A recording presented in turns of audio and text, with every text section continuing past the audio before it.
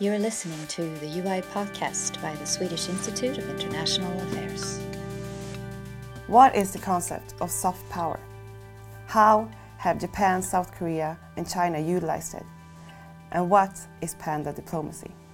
So today I'm joined by Oscar Shao, who is an intern with the Asia program here at the Institute, and Oscar is completing his bachelor in global studies. Oscar, tell me, let's start with the concepts. What is soft power? So soft power is a relatively new perspective on how you kind of measure different countries' influence in the world.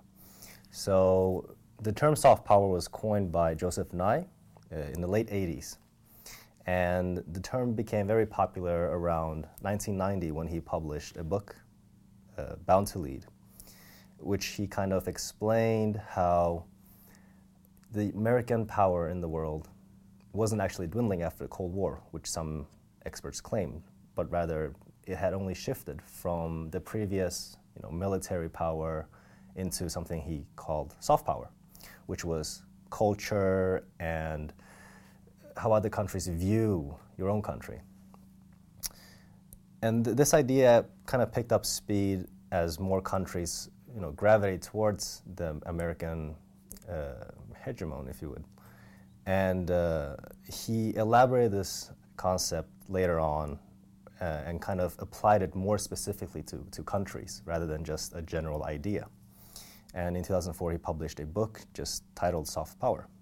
And what is hard power then?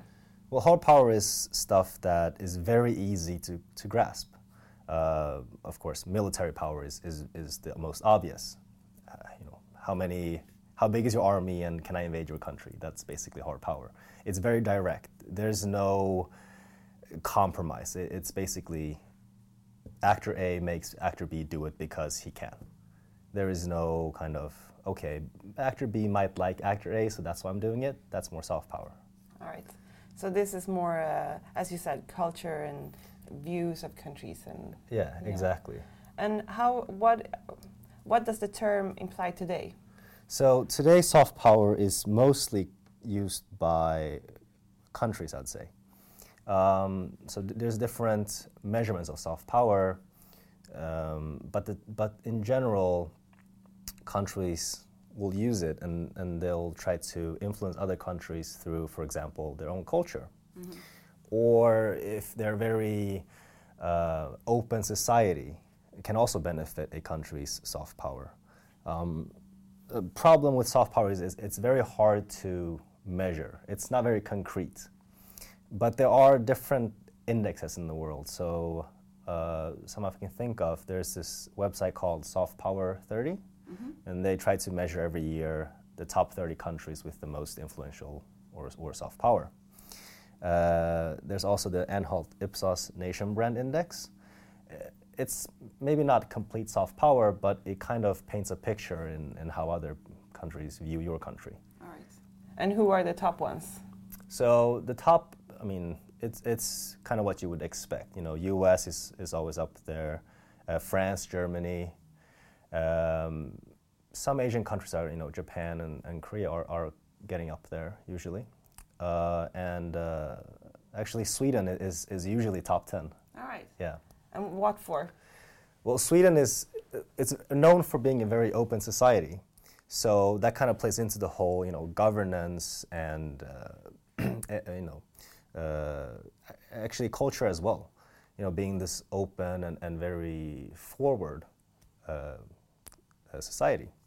And also, if you want something specific, Greta, mm-hmm. with her climate movement, has actually influenced other countries' perspective of Sweden. All right. Yeah. And if we go to the biggest case you mentioned, the U.S. Yeah. What images or what soft power does? Well, U.S. from, I'd say, post-Cold War at least. They won the whole Cold War and democracy became the norm. And from that, other countries, looked to the U.S. not just for their leadership, but also, there's this whole idea of, blue jeans and fast food became the norm. And I mean, that was basically a form of US soft power. You could see how more movies, with English languages became popular in Europe and parts of Asia, and American TV series, and just the brand of people. I know a lot of Swedish friends who almost idolizes the idea of moving to America. All right. Yeah. Okay, I get the picture. But what you're talking about, it's a cultural thing, but it's also a way of power that is also used by governments. Yeah. So once you have soft power, and again, it's kind of hard to measure, but once you have the ability to influence others, you could do quite a lot of things. So, and of course, you can lose it. I think if we go back to the US, it's a good example. With Hollywood and the growth of American soft power, they became very influential, and a lot of their practices became norms. But then you can kind of see when they kind of overstep their boundaries. An example is obviously post 9/11, which is very tragic, but they kind of ignored everyone else, and that made them lose soft power in a way, because previously people looked up to the US and they placed their trust in it. But after that, they lost trust, and they probably became less influential then. All right. So if we move towards East Asia, are there any governments or policies or countries that try to exercise soft power? Yeah, so there's a couple. And I'll try to do kind of a chronological order. So I think one of the biggest countries who has a lot of soft power is Japan. At least from my generation, I know a lot of kids, they watched, I think Pokemon is one of the most obvious from Japan. But also, the Game Boy, Nintendo in general, and the Japanese culture, like ninjas and samurai. All that kind of ties into soft power because it paints a very positive picture of the country itself. And in fact, this idea of soft power was so popular in Japan that the government launched a whole proposal, and they called it the Cool Japan proposal, actually. And this was from an article that was written by Douglas McRae in 2002. It was titled Japan's Gross National Cool, which he kind of mentions the stuff I talked about previously. Yeah. And this idea basically became something that the Japanese government adapted. So let me just, in 2010, so the Ministry of Economy, Trade and Industry, they basically established a office that tried to promote any industry that could push forward the Japanese culture into the rest of the world. And in the proposal, they also basically explain how increasing Japan's, well, they didn't call it soft power, they called it the image of Japan, would basically lead to other countries in the end wanting Japan to come into the country, well, not come into the country, but kind of cooperate more. Yeah. Because if you have a country that has a very positive view in your country, like if your population enjoys other countries' culture, they won't object you cooperating with the country. Yeah. So that's basically how Japan kind of pushed the, I guess, the Cool Japan idea. The agenda, yeah. Yeah, and sorry, go ahead. They kind of made it into a policy. Can you say that it's been successful? I mean, you mentioned before it's hard to measure, but... Yeah. Well, I would say it's been very successful. If you look at, I mean, not controversial, but Japan and if you look back at its history, it's not the most positive, to put it lightly. Yeah. But I think because of how they have really, really tried to push their soft power influence to the rest of the world, a lot of people don't associate these negative things with Japan. So if you mention Japan to someone today, I think anyone would, think first sushi, probably. It's a very easy association because that is what they've tried to do. Yeah. they've tried to push the idea that Japan is sushi, samurais, ninjas, like these cool stuff, the mangas, the animes that you see. And in fact, it's so popular that even some Western cartoons has, copied the style of anime. If you go on Netflix, there's, American-made anime. And I think manga anime has become like a household name, even though they're Japanese words. Yeah. So I think that is basically showing how effective their proposal has been. And if we take, for example, South Korea, what about that? So South Korea actually, I think is a interesting case as well. I would say they came a bit after Japan. The South Korean soft power actually has become, I think, so popular that they've named it. It's called Hanryu, which basically translates to the Korean wave. And this Korean wave actually started a bit earlier than the recent years, but it was very concentrated in Asia. I think it was around early 2000s to 2010. K-pop and K-drama became a huge hit in China and Japan. I don't really know the exact reason why it happened, but probably because people looked elsewhere and it fit their taste.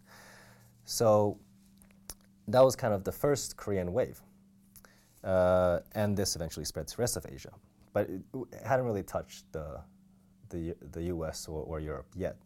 So some notable kind of bands from that era, some people might recognize them. So there's Girls' Generation, Super Junior, TVXQ, just to name a few. And there was a drama that basically pushed the Korean culture into Japan called Winter Sonata. And this became so popular in Japan that just the rest just kind of automatically followed. And then in recent years, they call it the Korean Wave 2.0, or the modern Korean wave, is kind of when it became global. One of the biggest boy bands today is BTS. And I'm sure some have probably heard of them. They've topped the list in the US and all that. They were guests on Jimmy Fallon, I believe. So they basically made it. And how does the government of South Korea use or exercise this? So in a similar fashion to Japan, they didn't really have the exact same proposal, but the government has also set up a platform, I would say, for Korean industries to export their own culture. So any industry that in Korea that has the possibility to, in a creative way and cooperate with a foreign country, push and kind of paint Korea in a positive light, there is basically support from the government. In 1999, the Korean government actually passed something called the Basic Law for Promoting Cultural Industries, which is exactly what I described. And this kind of led to not just what I mentioned, K-pop and drama, but also, for example, I'd say Korean cuisine has become a hit. Korean barbecue, and then there's also kimchi, of course. Kimchi, I love kimchi. But then there's also Korean beauty products. Yes. I'm not really familiar with that since I don't use it, but I've heard Korean makeup and beauty products is very popular. Yes. So that's just basically also, again, showing that it is an effective way if the government kind of supports its own export of its soft power and culture. Yeah. And so then what about China, for example? Yeah, I think it's very hard to not discuss China when you discuss soft power. Especially today, it's become very relevant. China is kind of known for being very clear that they want to increase their soft power. If I remember correctly, in 2014, in one of Xi Jinping's one of his many National Assembly speeches, I have exact here. So the exact quote he actually used was, translated of course, "We should increase China's soft power, give a good Chinese narrative, and better communicate China's message to the world." and I'm not sure if any other countries has specifically, like a leader has specifically said, we need to increase our soft power like she did. And you can kind of see how, well, it's up for debate, I guess, but there are people who claim that China has become more active after Xi Jinping became president of China. But before that, China has already kind of had some form of soft power. An example would be, well, I guess the Mao era, they had soft power basically because of the Cold War. So the communist countries turned to China. And that's kind of soft power because they look at China's governance. So they don't really care about the other stuff, but they wanted the Maoist governance as well. So that's a form of soft power. And in more recent years, China has kind of exercised this thing that everyone calls panda diplomacy. So if you didn't know, all pandas in the world are actually owned by China, and they're leased by other countries. So unless China approves, your country's not getting a panda. Yeah. So I don't think Sweden has a panda. I know the first panda was basically sent to the UK, and that panda I think it was the first one. And then I think Russia got one as well. And you can kind of see like where China is trying to gain favors, I guess, in a way. And then you can kind of track where the pandas are. And it's pretty interesting. So it's actually panda diplomacy. Yeah, panda diplomacy, exactly. It's quite literally. And I think they even took back a panda. I forgot which year it was. But they basically recalled one of the pandas because they were unhappy. Yeah. So it has happened. So this is also hard. Well, it depends. I mean, they're not saying... yeah, exactly. So it's kind of hard to distinguish exactly where you draw the line between hard and soft power. No, this is obviously soft. But I feel like pandas is kind of hard to define as hard power. Yeah. Are there any other examples of how this strategy is manifested? Or for China specifically, well, actually, very, very recent. During the pandemic, they have done something that people call the mask diplomacy. Yes. And if you're on Twitter and if you follow any Chinese leadership account, it's very clear that there is this agenda, I guess, that they're trying to push. That China is the hero that comes and saves countries in need. And you can discuss how ethical or if you want to be skeptical, what the real motive is. But this is basically a form of soft power. You try to influence other countries, you try to paint your own country in a positive light by trying to show how much you care about other countries. The reception of this is quite mixed, I think, depending on which country you're in. Of course, the country who gets the aid, like Italy, would most likely respond in a very positive way. But from kind of reading articles about it in Sweden, it's mainly very skeptical. Yeah. But then again, that kind of goes back to how soft power works. Because I would say in Sweden, well, actually I have data on this. If you look at Pew's pretty recent poll, Sweden is one of the most, so the general public has the most negative views of China. I think it's around 70%, which is the only country higher is Japan with like 80 something.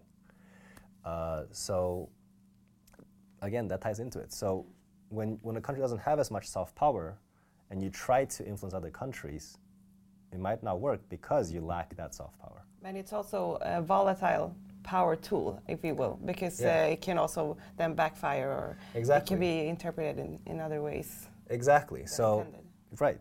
And again, if we use the China versus US kind of, if US sent aid to a country, I don't think anyone would really criticize them. It would almost be expected.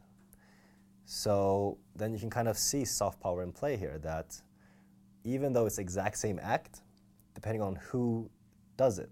Yeah. It will differ. So let's just take Sweden and China. I think it's a pretty easy case actually.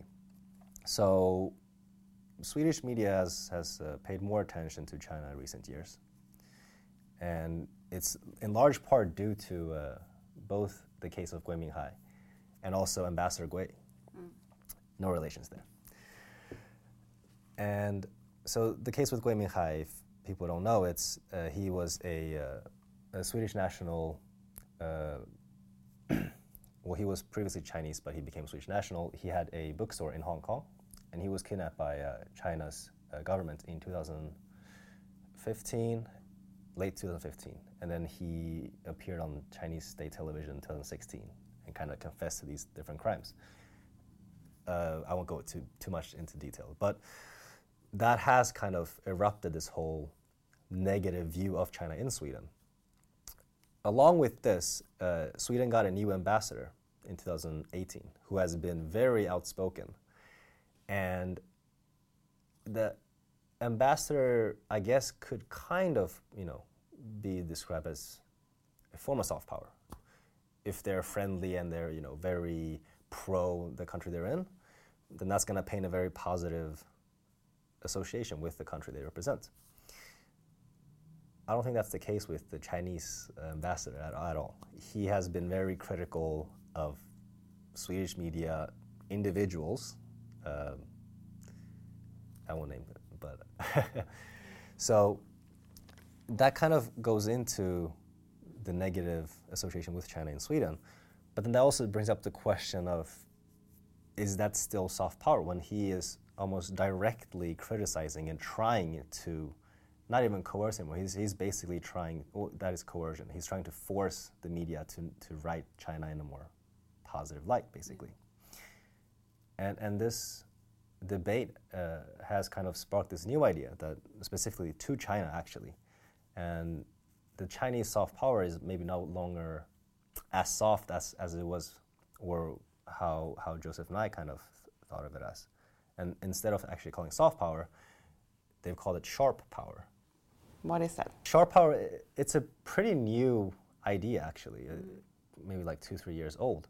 But basically, it's when people look at China, and you can kind of see that they're almost trying to apply censorship to foreign nations. So just in the recent pandemic, I think Denmark published of course it was pretty bad taste, but they had a picture of the Chinese flag. Instead of the stars, they had the virus. And basically the Chinese government demanded an apology from the Danish government. But this newspaper, it's not associated with the government in any way. It's a privately owned, privately run, everything. So you can kind of see that in by doing so, it's no longer trying to gain favor. It's rather, you're very direct. Yeah. And you're not threatening. You're mostly just saying, this is unacceptable. We want something more specific, concrete. Yeah. And it differs a lot from the previous examples of Japan and Korea, where it's more, look at our country, we have these vibrant culture, don't you want to be friends? And it comes to China, it's more, and I think it has a lot to do with China's growing influence and their economic dominance, that they go from trying to befriend to almost being a bully. So soft power is sort of like the framework, and then depending on what country it is, you have to use like different tools to get your way. Yeah.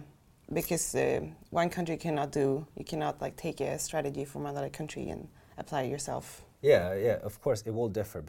Culture is different, and the form of governance will differ. Yeah. So, and I think there also, some countries have kind of not involuntary soft power, but they're not actively pushing. And again, Sweden, I think, is a very good example. I don't think Sweden has a specific policy that says that we should push Swedish culture.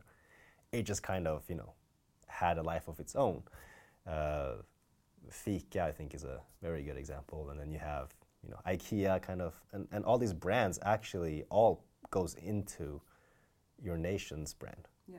So So with China, it's kind of difficult, I think, for them to do the same thing. I mean, yes, China has a very, very long history of culture, but they also have very negative associations. So it's very hard for them to let it kind of run its own course.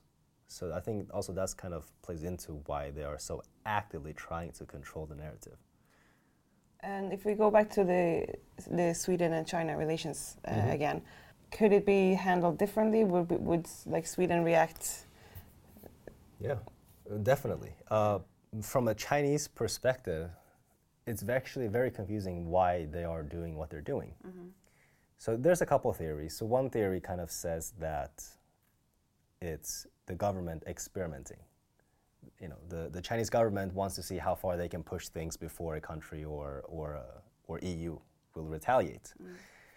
There's another theory that's saying basically the ambassador, he's rogue. He's gone rogue basically. He's doing this on his own accord. He just wants to kind of push the Chinese perspective harder. And then there's also kind of the mixed interpretation that in the beginning it was probably the ambassador himself who did this, and then the Chinese government sees this, and then they're just kind of letting him do his thing and see kind of where this leads. But that's from the Chinese perspective. Yeah. But if you take it from the Swedish perspective, it's very hard, I think, for Swedes to accept other nations coming in and telling them what to do.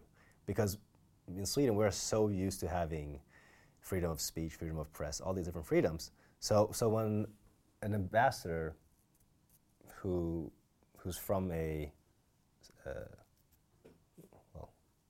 communist country tries to dictate how the media should portray the country, I think it's very counterintuitive. Because of all these norms in Sweden, and I think it's a very typical culture clash as well there.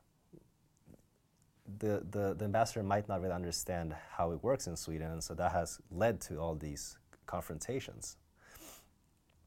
So, yeah, it doesn't really make sense for the ambassador, but of course, that's from a more Swedish perspective to do it. If you actually want to influence the media, he's doing the opposite.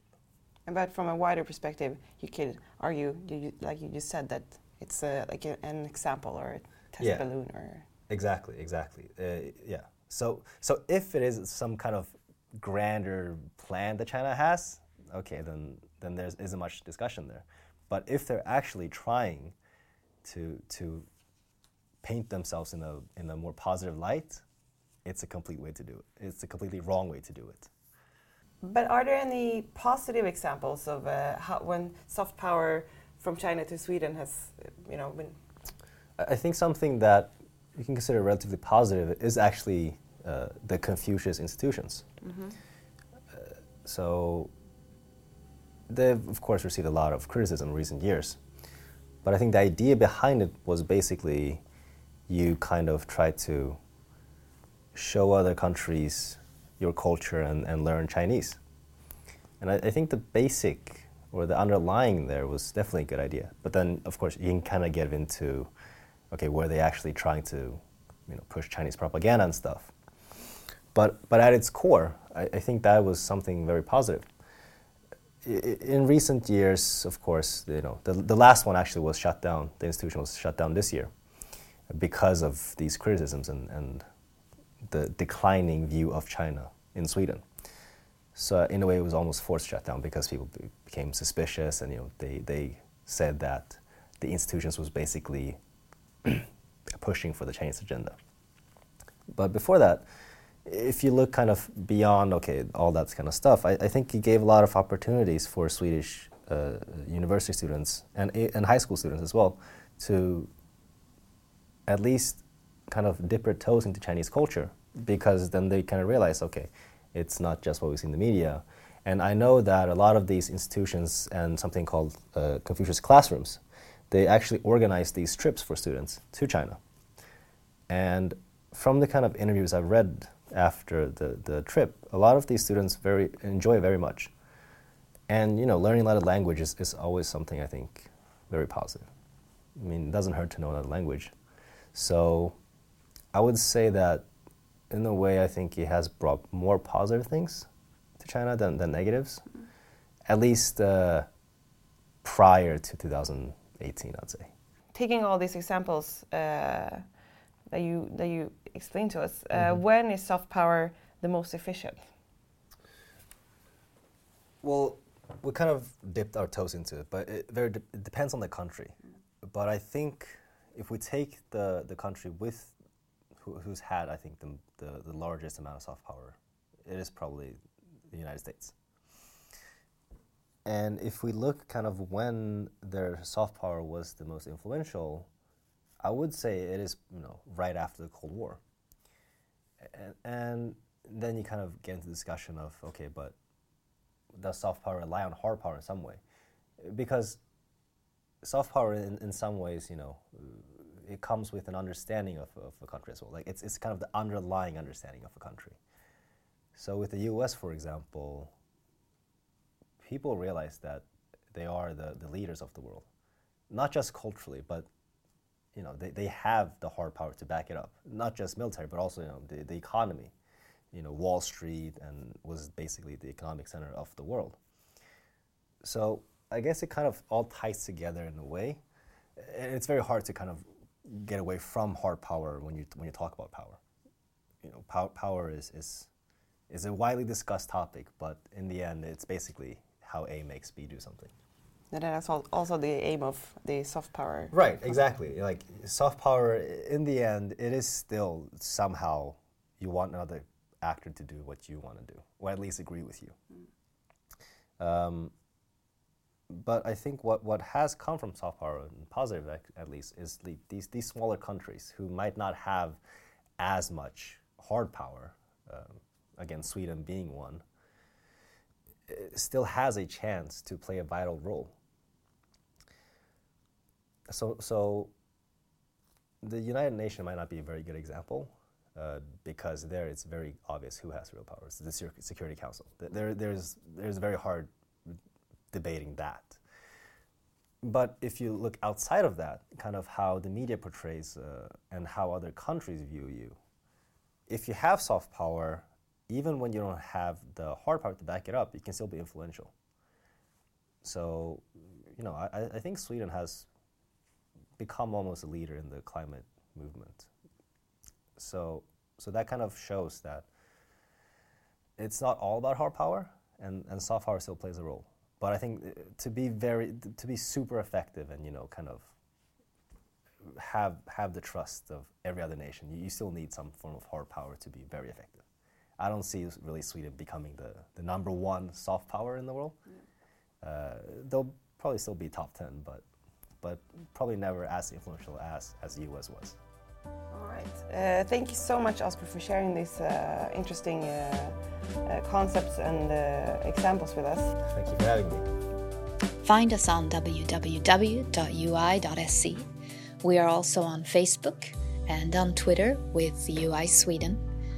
And we're also on YouTube, where you can watch our seminars and interviews. Catch you later.